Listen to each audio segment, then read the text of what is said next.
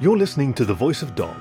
I'm Kaki, your faithful fireside companion, and today's story is Returning by friend of the fireplace Toledo the horse, whose furry literary exploits mostly follow an Argentine toucan working through anxiety, alienation, and acceptance.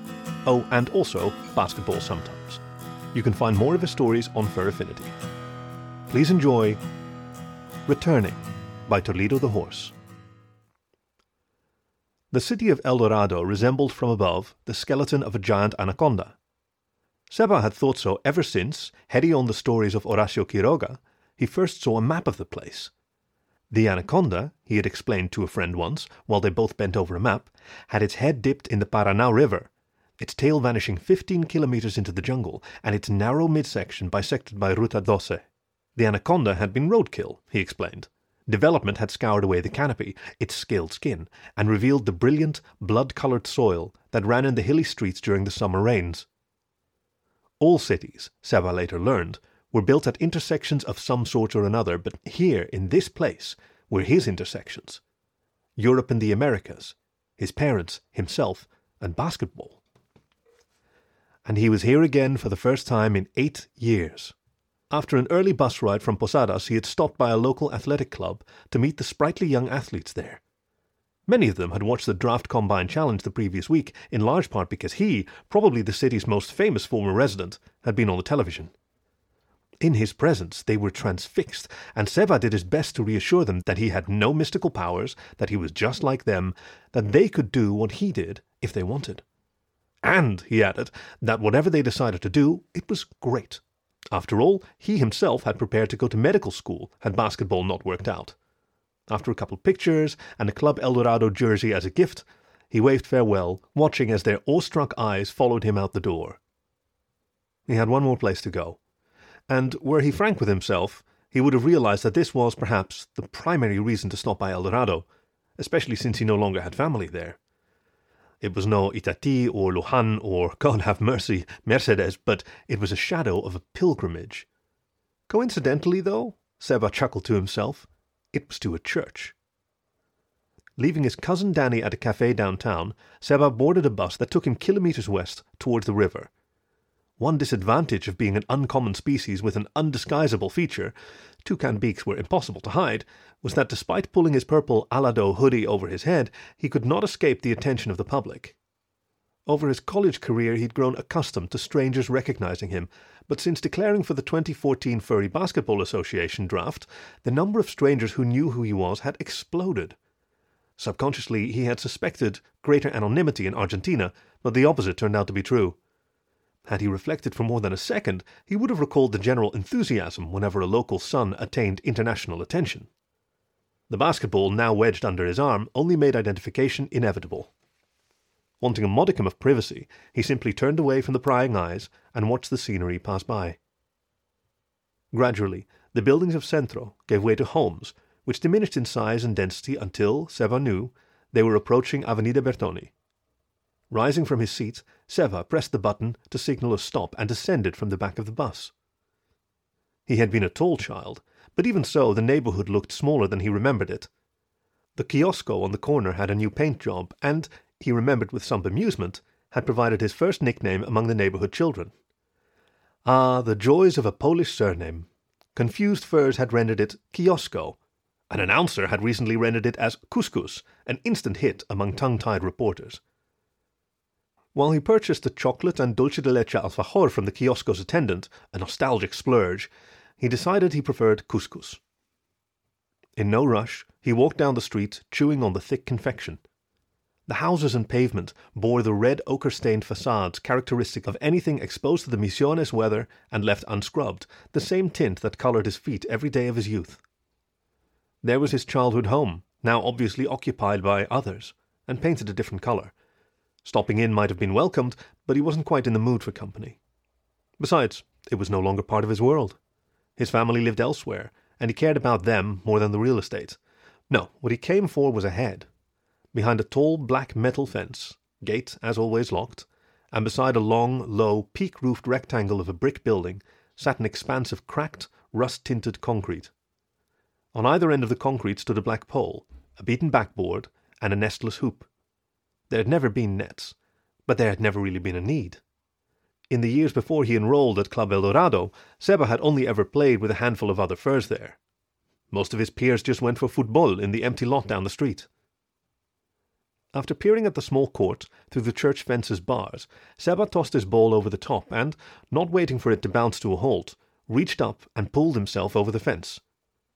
Being 2 meters tall made that quite a bit easier. Landing in the grass on the other side, he was about to run over to retrieve the runaway ball when a new memory, one in a flood, rushed back.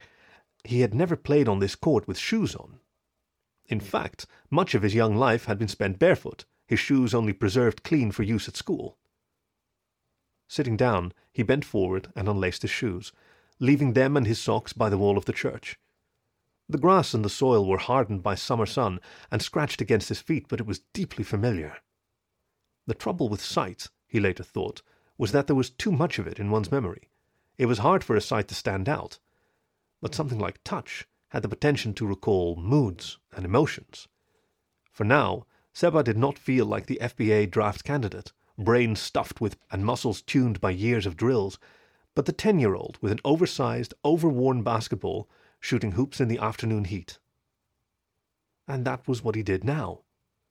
At first cringing from the heat of the concrete, he took his place in front of the hoop, aimed, and tossed the ball upward. His expert follow-through directed the ball into the metal ring. A couple paces gave him the rebound. So he continued, unaware of the world, landing nearly every basket he attempted, a feat that, he knew, would have left a little Seba jealous.